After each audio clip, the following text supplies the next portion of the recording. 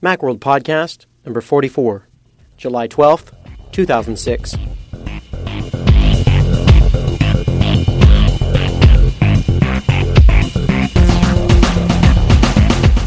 Hey everyone, and welcome back to the Macworld Podcast. Once again, I'm your host, Cyrus Farivar. We have a packed show for you today. We're going to be hitting three major topics. We're going to be talking with senior editor Dan Frakes on his favorite multimedia Mac Gems. And this is part of our Best of the Best Mac Gems feature that is in the August 2006 issue of Macworld and is going to be available at macworld.com all this week. So make sure and check out some of those articles and find out some of the best Mac Gems that you may not have known about. And Mac Gems, of course, are our favorite sort of, shareware and freeware apps that can usually be had very inexpensively, but are very functional. And some of them, I don't know what I would do without. And we appreciate all the effort that the Mac developer community puts into making such great software. We're also going to be talking with Ted Wallingford, the man behind MacVoIP.com. He is, of course, the author behind the series of reviews on Mac VoIP programs. This is Voice over Internet, that is available in the July 2006 issue of Macworld. And he wrote about Gizmo Project, iChat, SiteSpeed, and Skype. And he put them head-to-head and gave his opinions on those. So we're going to be checking in with Ted to find out why you might want to use one over the other and what it all means. And, of course, his reviews and other companion articles are available, of course, at macworld.com. And all of these links will, of course, as per usual, be in the show notes. And finally, to close out the show, we're going to talk with Macworld senior editor Peter Cohen, who is our resident game expert, and he's going to be telling us about the new announcement that came this week from Aspyr Media with the new thing that they're launching called Gamerhood, which is a new way to download Mac games directly from the internet to your Mac instead of having to go to a store to buy CDs or DVDs of stuff, which is just going to make it sort of into an iTunes music store type thing for Aspyr games. So that should be easier, particularly for folks who are playing games on their laptops and may not, have the CD or the DVD of the game that they want to play when they want to play it. So this is going to make it a little bit easier for fans of Aspyr games. They, of course, make Civilization, which is one of my favorite all-time Mac games, and I will be having an upcoming review of Civilization 4, which has just come out for the Mac in the coming weeks. So look out for that. So we're going to be checking in with Peter Cohen at the end of the show, and we've just got all kinds of things to cover here in the podcast. So without any further ado, we're going to check in with our good friend, senior editor Dan Frakes, to talk about the best of the best Mac Gems. All right, Dan Frakes, thank you so much for being on the Macworld Podcast. We greatly appreciate it. Glad to be here. So today we're here to talk about the best of gems, the best of the best. Now these are programs that are sort of some of our favorites and some of your favorites, and these are really the cream of the crop of ones that we've picked and looked at over the last year, I believe. Actually, it's over the last few years. We went through and looked at all of the Mac Gems we've ever rated, which is about 500 now. And we picked out all the 5 mouse-rated products, and then as well we picked the 4.5 and 4-rated products that we thought really stood out for some reason or were really unique. I didn't realize that it went back that far. Yeah, it's like 2 or 3 years now, I guess. Of course, we didn't include anything that was so old that it was no longer relevant or no longer worked, but yes, there are some items in the list that are actually pretty old but still work great. All right, well, that's good to know. So we're here to talk about the Best of Gems multimedia apps, and this, of course, includes some audio listening and various other audio utilities that can be used with iTunes and the iPod. One of my and also some multimedia things, graphics and iMovie type things. Right. I wanted to start off with probably one of my favorite all-time apps just in general, and this is the second one on this list, and that would be Graphic Converter X 5.9.1. I don't know about you, but I've used Graphic Converter for a really long time, and I use it probably on a nearly daily basis, just as you said in the article, some sort of just simple image type conversion and other things. What are some of the things that you like about it? Yeah, I've been using it for years. I mean, probably at least 10 years. I believe it's been around that long. and it's gotten it's way more functional. I mean, I remember when it first came out, it was mainly just sort of a conversion app and then did some basic editing, but now it does lots more than that. And I use it every day. I mean, I could use Photoshop for a lot of the things I use Graphic Converter for, but a Graphic Converter is smaller, uses a lot less memory, and it's not for the things I'm using for. It's perfect. I use it for putting up screenshots for the MacGems weblog, for doing images for a playlist and Macworld reviews, and use it on a daily basis to convert between formats. And for $30, it's a real bargain when you consider that Photoshop, is several hundred. Right. So if you don't need Photoshop's features, then Graphic Converter is a great substitute. Right. And I should point out that one of my favorite features, and probably one of yours too, I would guess, is its ability to do batch conversion. Right. Yeah, you just pick a folder, pick a destination format, and click a button, and it converts everything right for you. Right. Photoshop doesn't do that, I don't think. I don't think so. I don't think it does unless you use Photoshop scripting abilities. Right. Well, great. That's definitely one of my favorites in this list. Let's take something a little bit more wacky, a little bit less functional, but still nonetheless great. And that's the first one in the list, which is Comic Life 1.2.6. Tell us about this program. When we discovered this about a year ago, and actually we gave it a Macworld Eddie Award, it takes your photos and turns them into comic books. It uses traditional comic book cells and vocal and sound effect balloons. You can take an iPhoto album and just bring it in directly from iPhoto, or you can drag your own photos in and just arrange them however you want in a comic book. You can create your own little storyline. Lots of funny ways you can adjust pictures and adjust text and stuff, and you end up with a really professional looking comic book that can be printed, or you can send it off through iPhoto to get a book made, and it's just a really cool thing, a cool way to use your photos that when we first saw it, we'd never really thought of before. Mm-hmm. Yeah, that seems something fun. Have you actually used your own photos and used Comic Life? Yeah, we've used it to play around a little bit for friends. Send out some comics, sort of comic albums to relatives and friends and stuff. Family pictures, things like that. Mm-hmm. Mm-hmm. All right.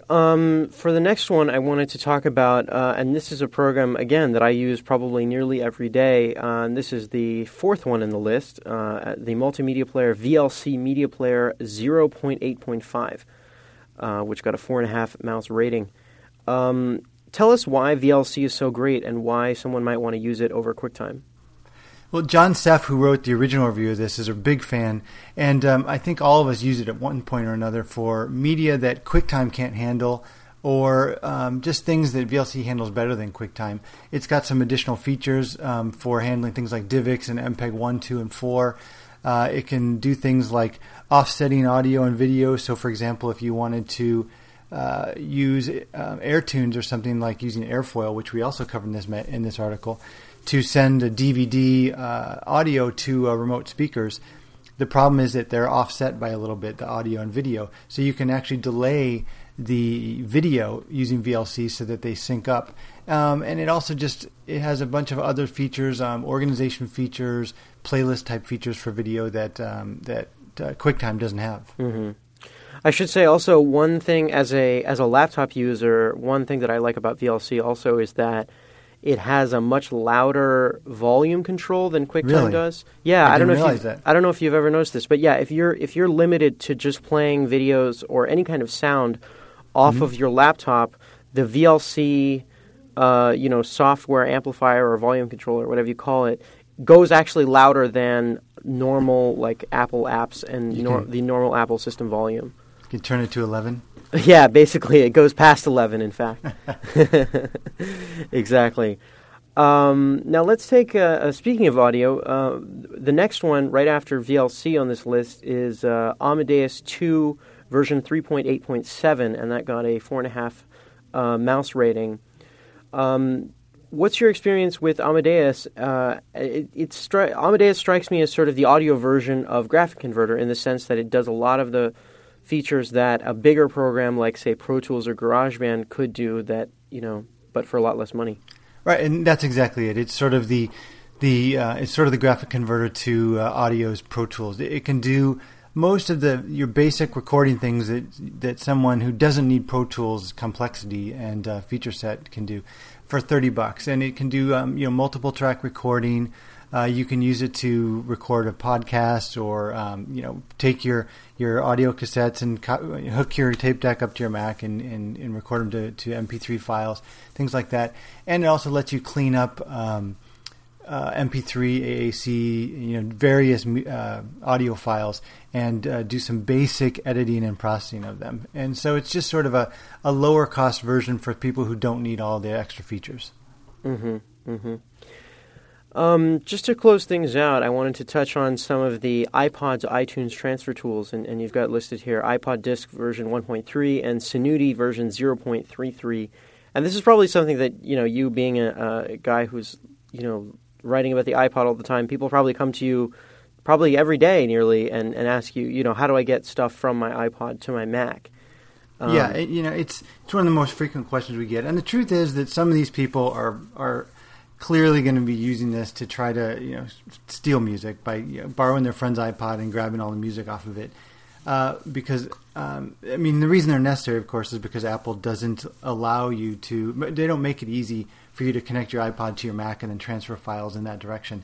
But there are good reasons why someone might need to use this. For example, what if your hard drive crashes and all your music's on your iPod, but it's no longer on your hard drive? Or there's just a lot of reasons why people might do this. If you manually manage your iPod and then you accidentally delete stuff from your computer. So basically, there are ways to get the music off your iPod and onto your Mac.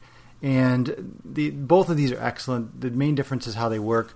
Synuity, which is iTunes spelled backwards, it looks like iTunes, gives you an iTunes interface. You can browse tracks just like you would in iTunes, and then click the songs you want and just click a button and it downloads it to your computer. iPod Disk, on the other hand, mounts your iPod as if it was a folder in the Finder. And so you can browse your iPod's music contents just as if you would in the Finder, going through artists, albums, genres, and then just drag and drop to copy things over. So two different ways to do things, but they both do the same thing, and they're both great if you ever need this functionality. Do you have a personal preference?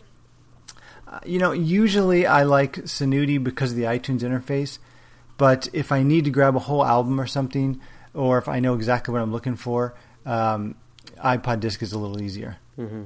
Mm-hmm. Great. Well, Gems are, you do a great job of covering Mac Gems, and thank you. This is the best of the best, so I'm sure that people out there will get a whole lot of use out of them. I know I use Graphing Converter, VLC, and Synuity once in a while, but those two definitely I don't think I could live without. Yeah, there's some great things out there, and that's what we try to do on Mac Gems, is find the ones that people may not know about and to let them know about them. And we've got the article is in the August issue, and we're putting up each day this week. We're putting up a different section of it on the website. So by the time people listen to the podcast, there should be several sections from the article up. Great. Well, Dan, we always appreciate your taking the time to be on the podcast, and keep up the good work. Sure. Thanks, Bruce. Okay, we'll talk to you soon. Okay. That was senior editor Dan Frakes talking about his article on the best of the best Mac Gems, which is available in the August 2006 issue of Macworld, and of course online at macworld.com. Now we're going to check in with Ted Wallingford. He is the author of the review of VoIP applications, Voice over Internet Protocol applications, that is available in the July 2006 issue of Macworld, and of course on macworld.com. And we're going to check in with him as to how some of these voice over Internet programs stack up against each other. So here's an interview with Ted Wallingford. All right, well, Ted Wallingford, thank you so much for being on the Macworld podcast. We greatly appreciate it. Thank you. So we're here today to talk about some of the new voice over IP applications, and you reviewed 4 of them in the July 2006 issue of Macworld, and the article is also available at macworld.com. I wanted to start off first by seeing if of the 4, and the 4 being Gizmo Project, iChat AV, SiteSpeed, and Skype. And I was wondering, out of those 4, is there any one that you found to be your favorite or that really stood out for you? Well, I really like Gizmo from the standpoint of it's got a lot of cool extras that you don't get with any of the other packages. For example, it's got built-in call recording. If you do a lot of podcast interviewing, or if you just have a reason to record your calls, it's just very easy. There's a little button right in the UI as the call is in progress. You just click record, and boom, it creates a file for you that you can listen to later. And it records both ends of the conversation. Yeah, it sure does. And it actually it does a pretty good job of balancing the levels, because a lot of times, especially with traditional telephony, the remote end of the call is always quieter. But Gizmo doesn't really struggle with that very much. So the call recordings are good. The interface is a lot like Skype. I mean, it looks and feels an awful lot like Skype. It has a buddy list. It has, away messages and that kind of status messages and that kind of thing, like a typical IM program. So it's very Skype-like in that respect. But it also has some superior call conferencing, and it's more of a serious program, which really comes from a serious telephony company, a company called Zipphone. So, and of course it's free, which is, tough to beat. I think right now the one program of the four that we looked at that's really behind all of them is iChat. Why is that?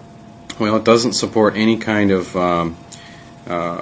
PC to telephone or Mac to telephone calling, which is something that the other three now support. Now, when Macworld reviewed SiteSpeed, it hadn't added that feature yet, but that feature was one beta away from reality, and now has been released to the public. So SiteSpeed, which is another one that I like an awful lot, supports video calling, supports that's computer to computer video calling, computer to computer audio calling, like Skype and Gizmo, and then it also supports computer to phone calling, like Skype and Gizmo. So it's, feature wise it's on par with Skype and Gizmo, but also gives you the benefit of being able to do video calls with Windows users, which is something that I think only recently became possible with iChat. Mm-hmm. I think probably most people are probably most familiar with iChat AV and Skype, just because Skype is sort of, I guess, the kind of behemoth among the group, and iChat, of course, comes with all new Macs. For Skype, which is a program that I use a lot, I know it has a feature where you can buy a phone number that serves as sort of your phone number for when people call you. For example, if you're traveling and you want your family or your friends from your local area to be able to call you with a local call from wherever you are, they can do that. Do some of the other ones offer features similar to that? Sure. Skype calls that a Skype-in number. Gizmo, I think, calls it a phone-in or a call-in number. And SiteSpeed also offers similar functionality. Although your mileage will vary in terms of which area codes you can actually obtain a number in.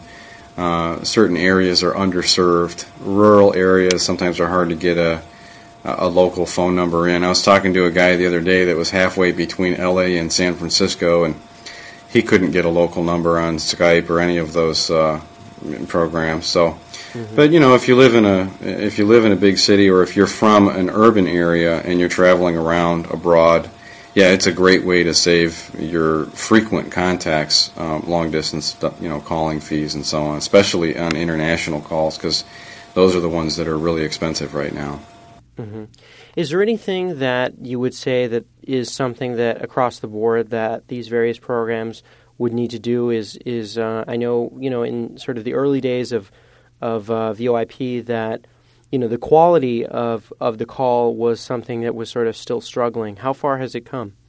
Well, it's come a long way. I think a lot of that has to do with the speed that's available to most broadband subscribers, the speed of their connection.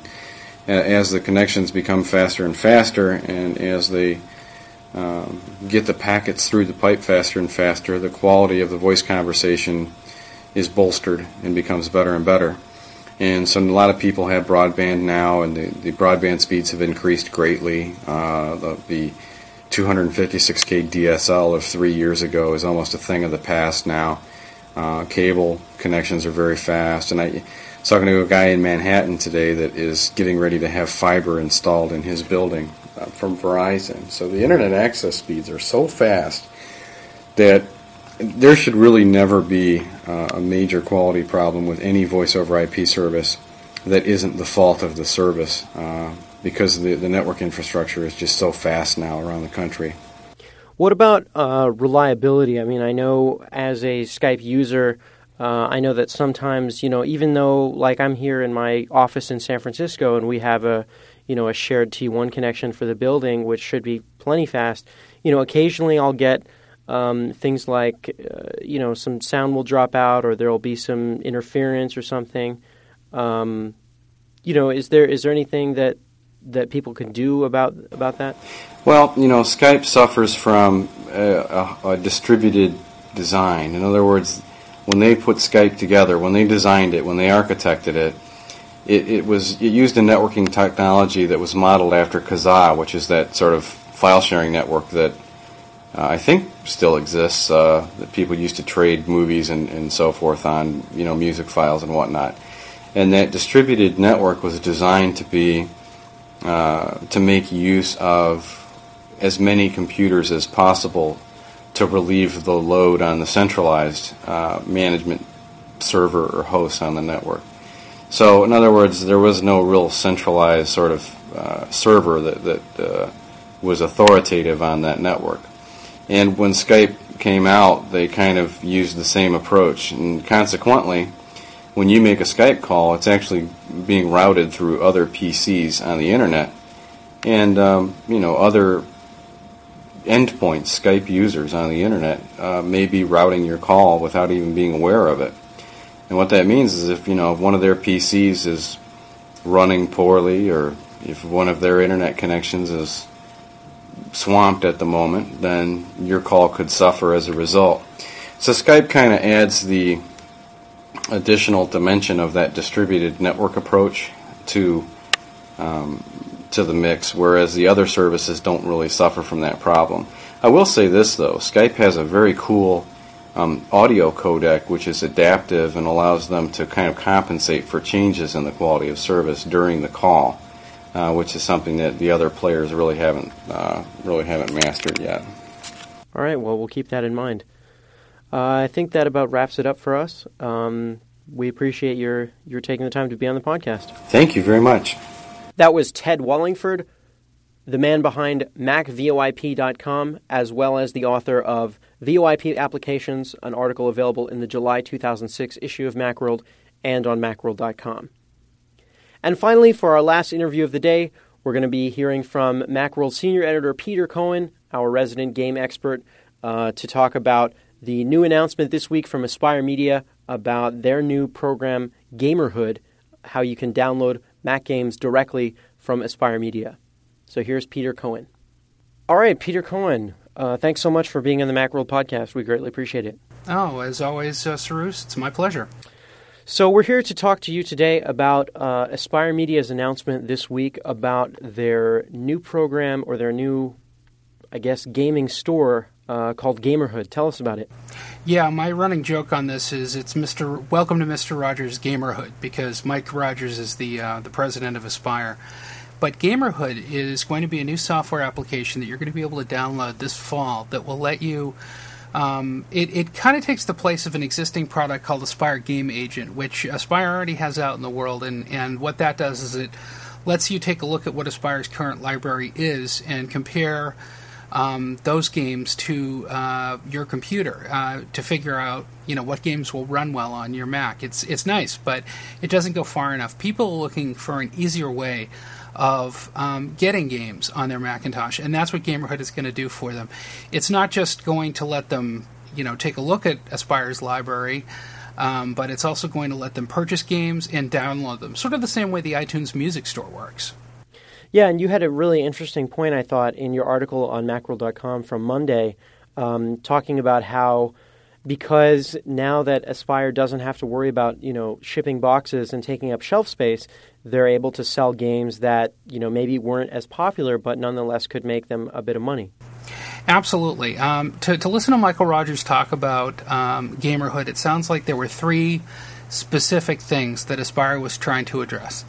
The first one is that, people are increasingly using MacBooks, MacBook Pros, and other, older Mac laptops as well in their day-to-day work. And for those folks, having discs on hand is really kind of obnoxious. Most of the commercial games that you buy nowadays, that you go out and buy in the stores, require you to have either the CD or the DVD actually in the drive while you're playing it. It's a form of copy protection that the game publishers use in order to make sure that people aren't ripping them off, frankly.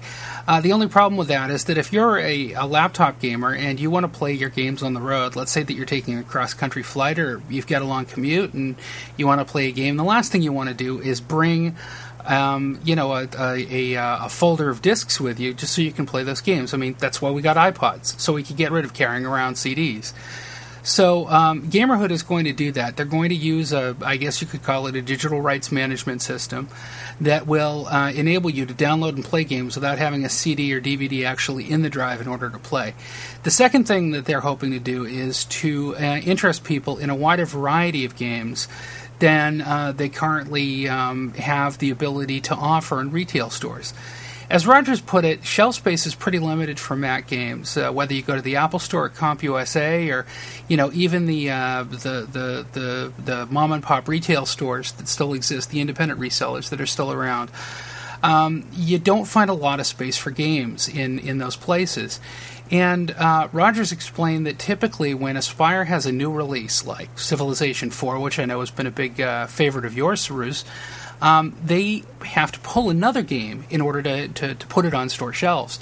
They don't have an unlimited amount of space, so they may actually have to take games out of circulation that are still selling well in order to get the hot new games that they want to make available on store shelves. So this gives them another opportunity to sell those games that might still be very saleable, just not as hot as they once were. We're also hoping that this is going to mean that Aspire can resurrect some titles that have been, gathering dust for a while as well. Aspire's got a huge back catalog. This is a company that goes back with Mac game publishing for a decade now. So they've, they brought the Tomb Raider games to the Mac. They brought a lot of extreme sports games to the Mac.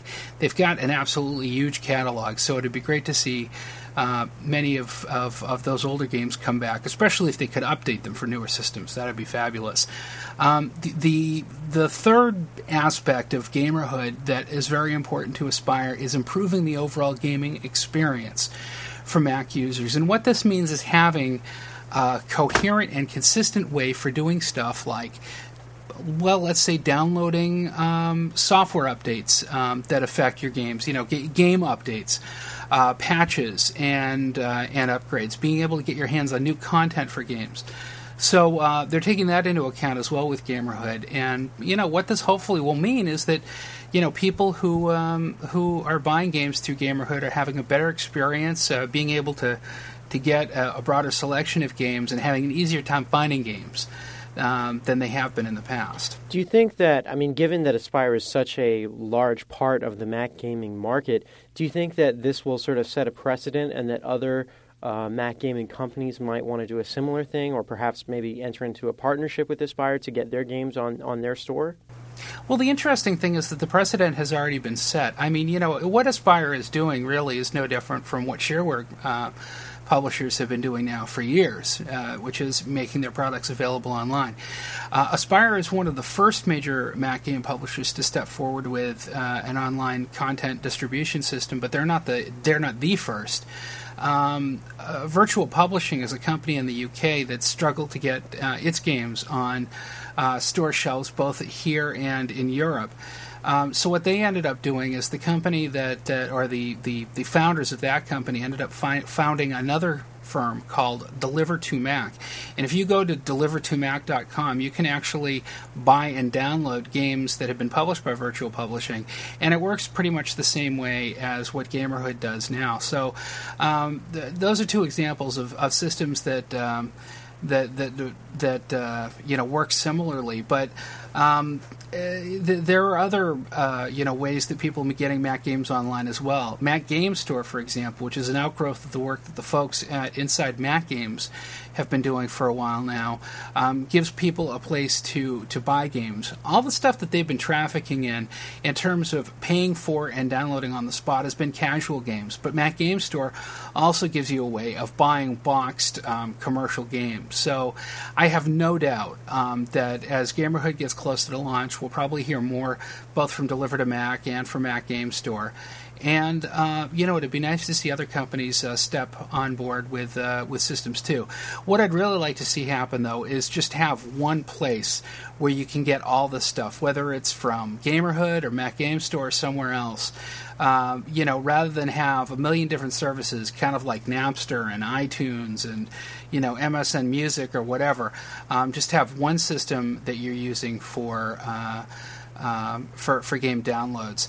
It sounds like Aspyr is pretty amenable to working with third parties. They said that when they launch the system, it's going to be primarily Aspyr titles that are going to be available, but especially on the casual game side, they're interested in building up a casual games catalog.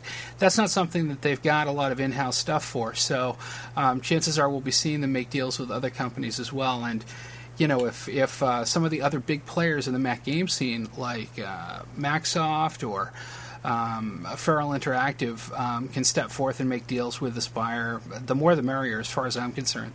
The important thing is that it's easy for Mac game players to find the games that they want to play.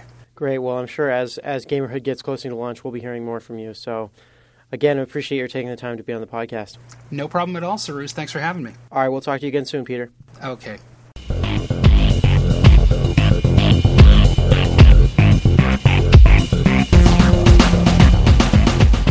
Well, that just about wraps up the show. We got 3 interviews in there for you. Macworld Podcast number 44. It's a lot of information to digest, but hope that you're able to follow it all. And of course, being a podcast, you can just rewind it and listen to it again if you want. Or not even rewind. I guess turn the iPod scroll wheel or move your slider on iTunes or however it is. Anyway, so that about wraps things up for me. Of course, there's been some other news that you might have been able to follow at Mac Central. There was the new announcement, the replacement to the eMac, which is, of course, the new low-end iMac that is really geared at the education market, particularly students and teachers and folks in that area.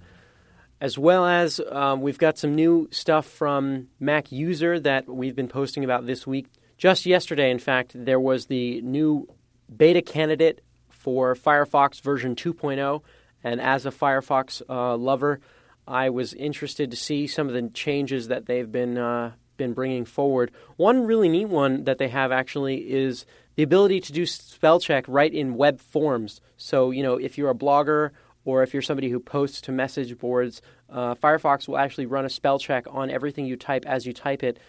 Similar to how Microsoft Word does underlines under things when you type them if they're misspelled, Firefox can do the same thing. And that's a really useful thing, just so you don't look like a total idiot when you misspell things online, because it happens to the best of us. Unfortunately, being a beta candidate and being a new version of Firefox, your existing extensions probably won't work with Firefox. I know mine didn't, so we'll have to wait another few weeks at least for the extension authors to get their act together and make it work with Firefox 2.0.